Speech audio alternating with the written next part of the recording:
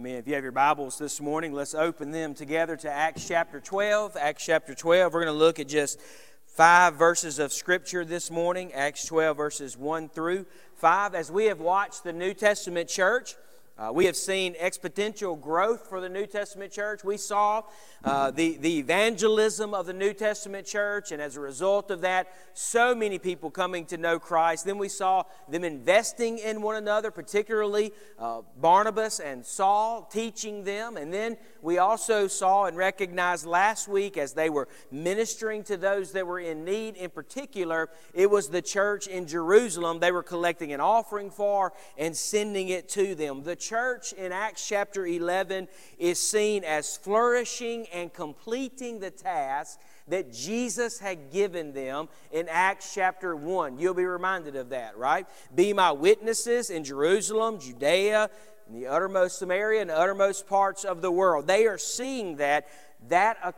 mission is being accomplished. In Acts chapter 11, the church is at a high point in its growth.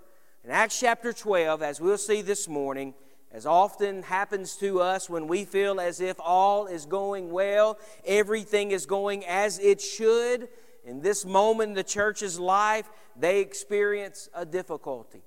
And in Acts chapter 12, we read about that difficulty that they are going to experience. But I want to be sure that we understand that the difficulty that the New Testament church is going to experience in Acts chapter 12 is not going to stop the mission of the church. Here we are, some 2,000 years later, and the mission of the church remains because in the midst of difficulty, even it be persecution, but in troubles and difficult times, the church is not stopped, but the church is even propelled forward even faster. And we see that in Acts chapter 12.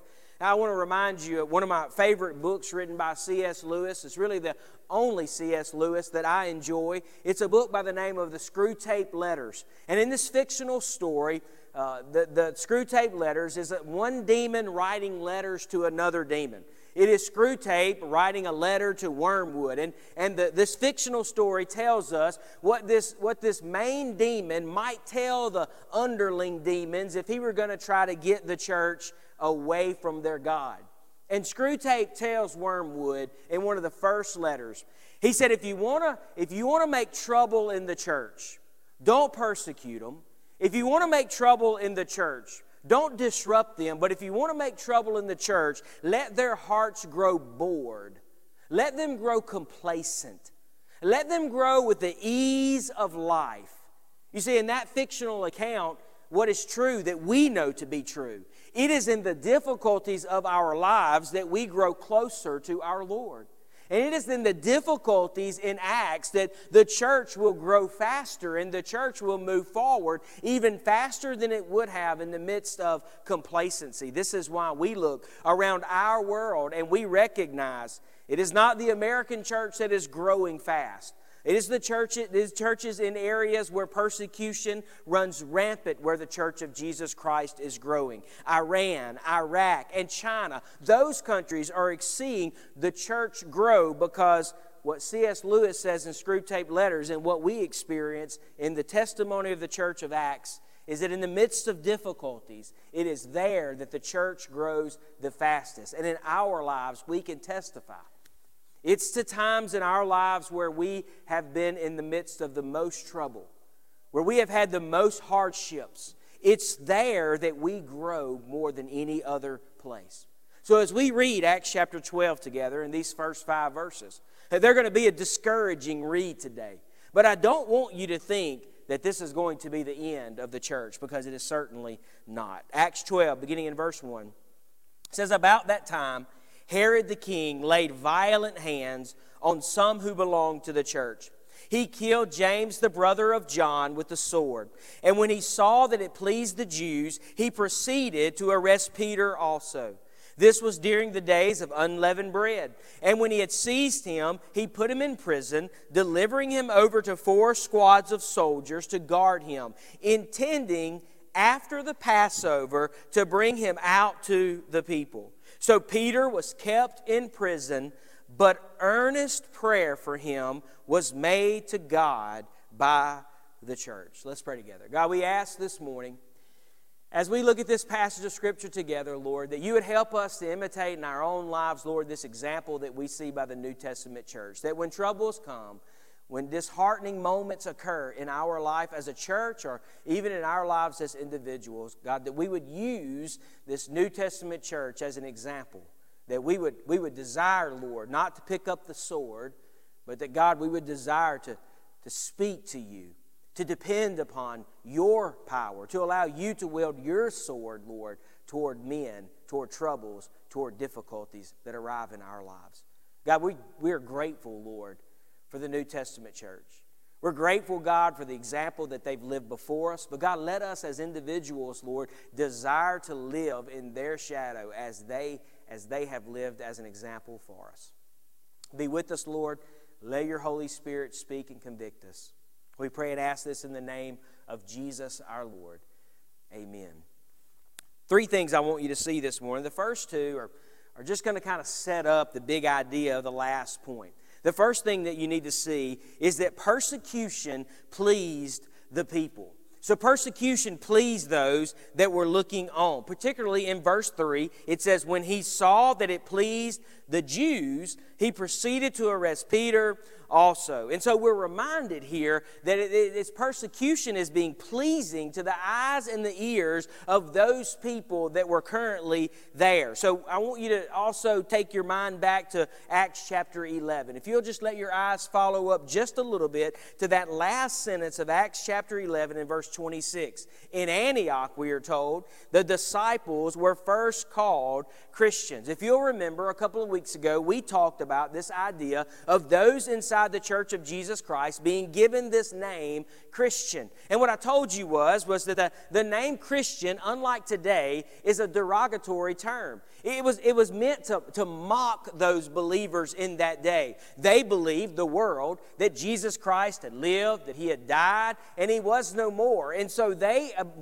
associated these followers with that Christ who in their mind had wasted his life. And so they mocked believers by calling them Christians. They mocked them by calling them believers. And now we're moving from the mockery of Acts chapter 11 and verse 26 to literally Acts chapter 12 and an experience, a testimony of murder. But I want you to know, as I have already said, the mockery in Acts chapter 11 and the murder in Acts chapter 12 will not prevent the gospel of Jesus Christ moving forward. No matter what pleased the people, it will not stop the church. We simply need to go back to the account of Stephen in Acts chapter 6. You remember that. Stephen was preaching the gospel. He was a man that was full of the Spirit, full of wisdom, and he was proclaiming the truth of what Jesus Christ had done.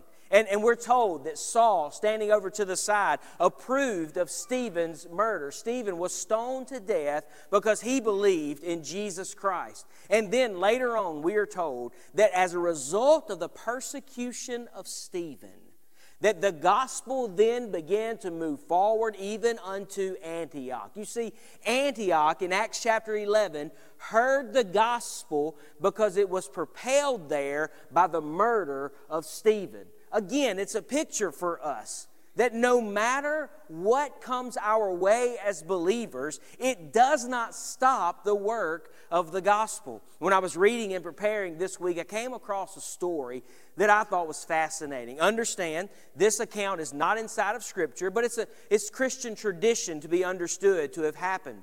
Christian tradition tells us, or historical tradition tells us, that whenever James was put into prison, he was put also with guards over him. But while James was in prison, he witnessed to those prisoners that were over him. And Christian tradition tells us that one of those soldiers came to the knowledge of Jesus Christ. And at the day that James was beheaded, he was not beheaded alone.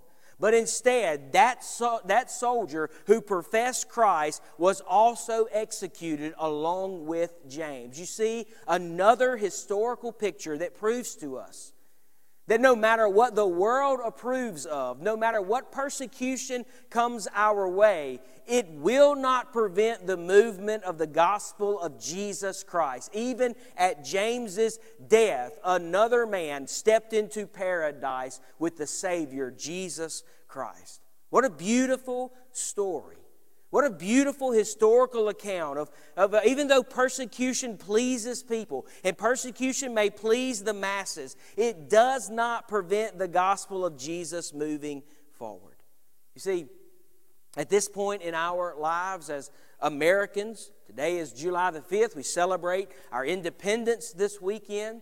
As a result of being Americans, we don't experience this type of persecution, praise the Lord. But even if there were to come in our minds, even if there is the potential of persecution from some governmental agency, or maybe in our hearts as conservative followers of Jesus, if we see persecution as maybe a liberal slide or a court decision that happens in our country, none of those things will ever prevent the gospel of Jesus moving forward. If the government were to declare today that Christians cannot worship, it will not stop the work of Jesus Christ. James's beheading, as fearful as that may have made those followers of Christ, it only propelled the gospel forward. And as we see here, no matter what the masses approved of, it did not stop the gospel. The next thing I want you to see is that the religious people, or the religion of this day, propagated the problem. Look at verse 3. When he saw that it pleased the Jews, he proceeded to arrest Peter also.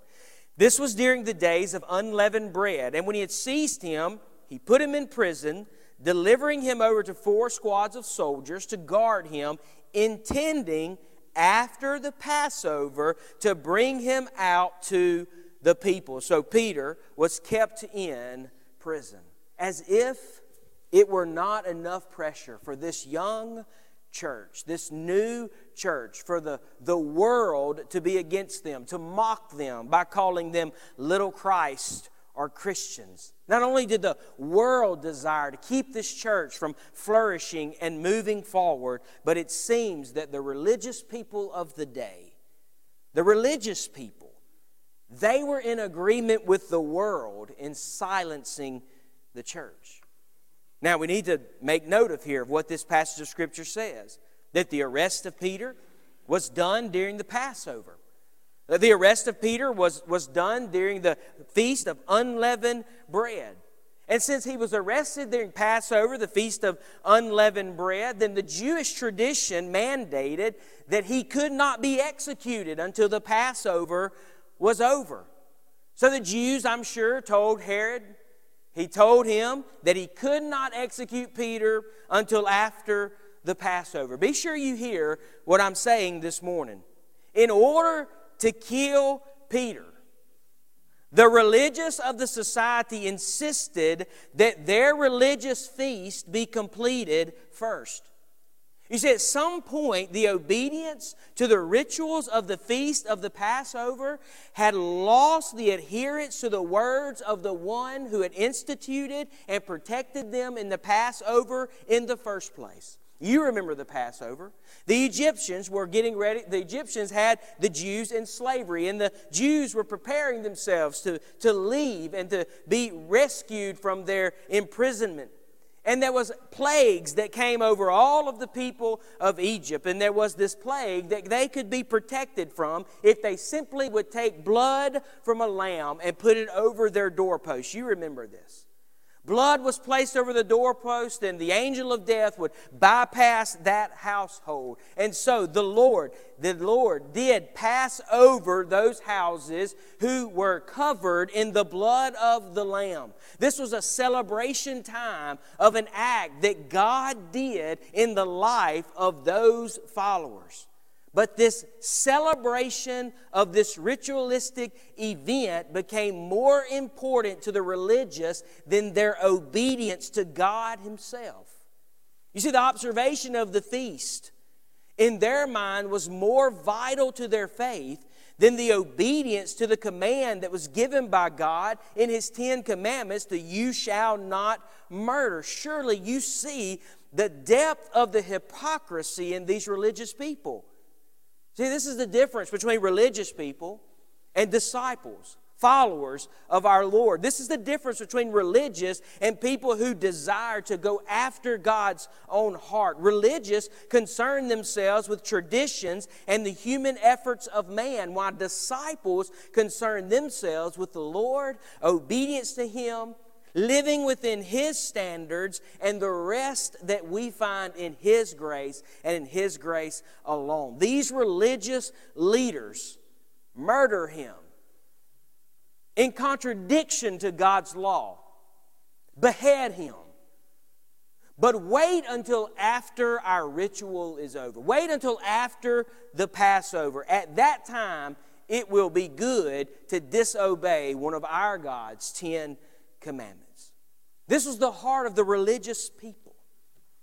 More concerned about the traditions and human efforts than they were the Lord Himself and obedience to Him. It should not surprise us to find this from the religious people of the day of the New Testament. Jesus spoke. Every time He would give a truth, it would be countered by a Jewish Pharisee. And as Jesus is encountering these Jewish religious people, He says, Matthew chapter 23, "The scribes and the Pharisees, they sit on Moses' seat. So practice and observe whatever they tell you." But listen to what Jesus says about these religious. "But do not what they do. For they preach, but they do not practice." You see, what happened is their religion had led them further away from the desires of the Father. Their religion had moved them far away from the heart of God. And here again, we see these who supposedly fear the Yahweh that we celebrate. Instead of being helpful, they are being harmful to the kingdom of God. They are practicing evil towards the very God that they claim that they serve. Listen, we must be careful as New Testament followers of Jesus. I want to make no mistake about it. We are a religious people.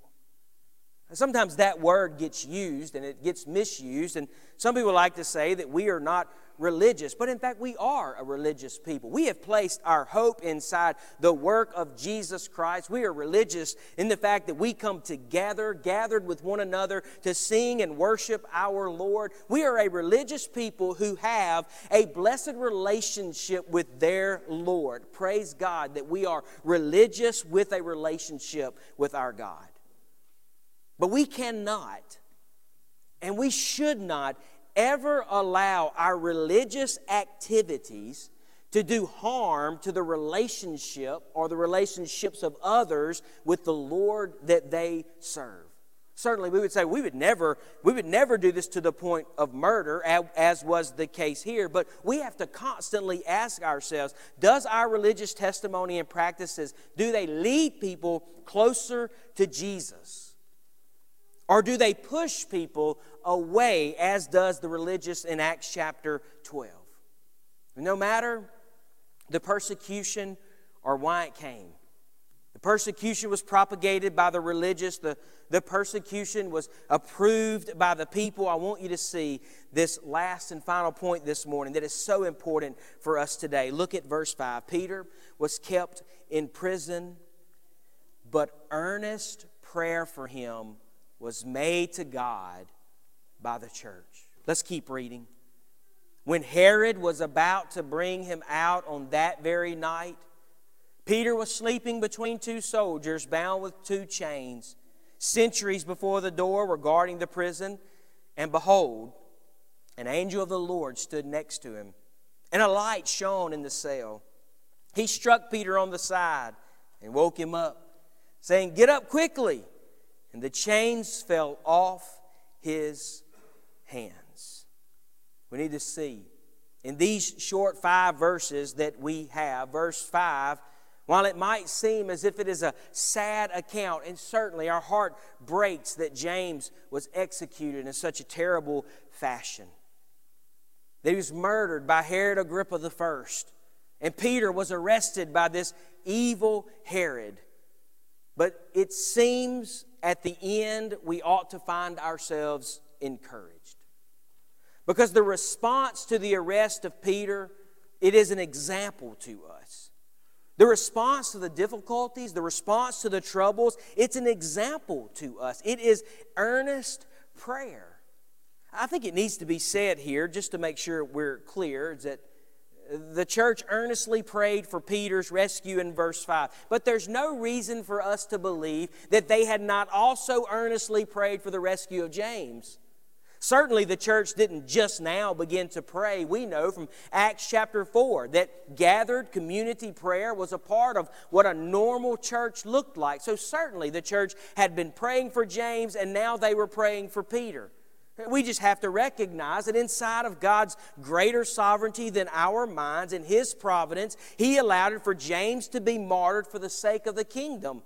And Peter, we see, is rescued because of the effectual prayer of God's people. We need to recognize for ourselves, no matter what we thought we might have done in these circumstances. I think that I might have gone to get my sword. We might have gathered a militia together to go and rescue Peter so that the same thing doesn't happen to Peter that has happened to James. We might gather up our friends and try to find some consultants on best war practices so that we can go and find how we can rescue Peter. But I want you to see the response of the New Testament church wasn't war practices. The response of the New Testament church was not to pick up their sword. The response of the New Testament church was earnest prayer. The response of the New Testament church was praying. But I don't want you to see this response to pray as a negative response to the world's taking up of a sword. Or I don't want you to see as the response to pray as an illegitimate response to the world's taking up of the sword. Instead, we have to see that the church taking up earnest prayer is a dependence. It's a dependence on a power that is greater than any power of any man who might ever take up a sword. Taking up prayer in the midst of our troubles is an act of dependence upon our God.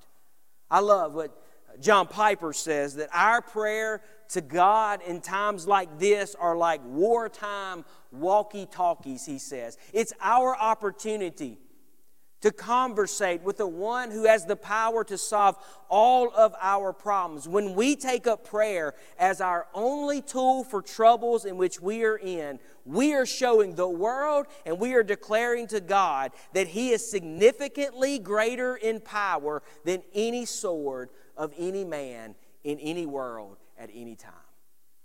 You see, the church in Acts chapter 12 and verse 5, they're declaring to us that the solution to their troubles, even the troubles of arrest and beheading, the solution to their troubles is not a human, man-made solution. It is a declaration to the God of all power to reach down and rescue Peter. This response is mind-boggling for us. In our mindset, we want to solve our troubles. We want to solve our problems. We want to rescue, a human rescue from our difficulty. But in truth, we let the Lord know that we trust Him above all things when we declare before Him in earnest prayer that we need His help. It's hard for us to think about.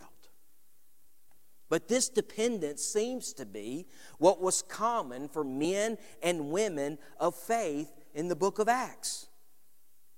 But what about us as a church, but as individuals, as Americans, as the follower of Jesus, when troubles arrive, when persecution, God forbid, comes, what will be our first defense?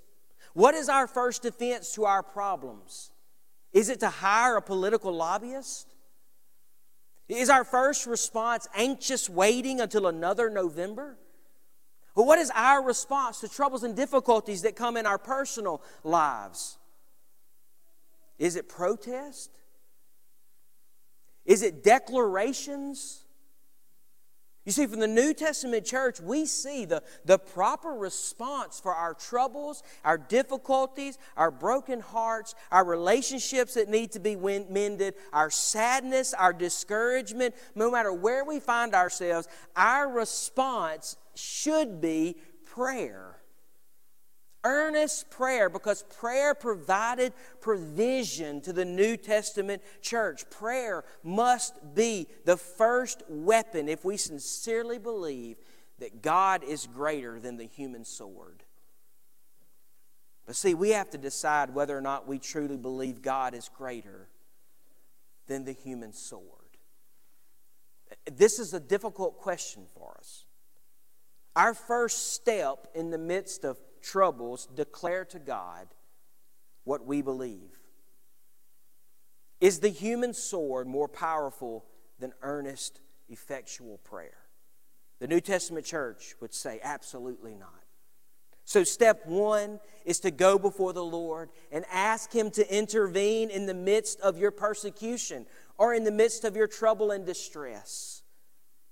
And it brings us, I think, to a point where we have to respond as a result of seeing this persecution and this response of the early church. We have to respond just simply by asking ourselves, do we go to the Lord first? And what does that say about our faith if we do or if we do not? And it should call us, I think, to a deeper prayer, a more consistent prayer life as followers of Jesus Christ. We ought to pray that God change our nation first. We ought to pray that God change our church. We ought to pray that God change our hearts. We ought to pray first, before all other things, that God be effectual in His results to our faith. The persecuted church exists all around the world. We ought to pray that they be given relief. We ought to pray that in all that we do, that God receives glory. We ought to be in earnest prayer as the first weapon against the difficulties in our lives. This week, we have an opportunity to commit to earnest prayer. Will you just this week declare that I'm going to be in earnest prayer? My first thought to all of my troubles, all of my problems is going to be to intercede before God. God, we ask this morning that you remind us, Lord, of the significance of earnest prayer from your people. God, I'm grateful that the disciples, they ask you, Lord, teach us to pray.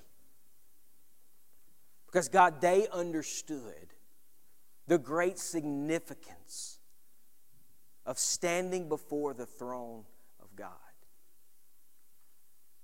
Lord, oftentimes I confess my first step is a human solution. My first step often, God, is to pick up my sword. But God, the New Testament church does not emulate that to us. The New Testament church tells us that the first step is earnest prayer. So God, this week, Lord, as troubles come our way, as I'm sure they will, as difficulties are put before us, as I'm certain that they will be, God, as we encounter those troubles we've had for a while, Lord, as we try to mend broken relationships in our families, as Lord, we face addiction, Lord, as we face the problems of finances, Lord, as we face the difficulties that face us, Lord, just in this time of this pandemic, God, as we face health concerns for those of us, but God, also for those people that we love. God, let us respond to those things not by taking up of a sword, but by earnest and effectual prayer. This is the faith that you desire from us. God, thank you for this example, and convict us, God, to earnestly pray before you when we're faced with difficulties and troubles. We love you, Lord. Be with us now as we sing and we worship. In the name of Jesus we pray. Amen.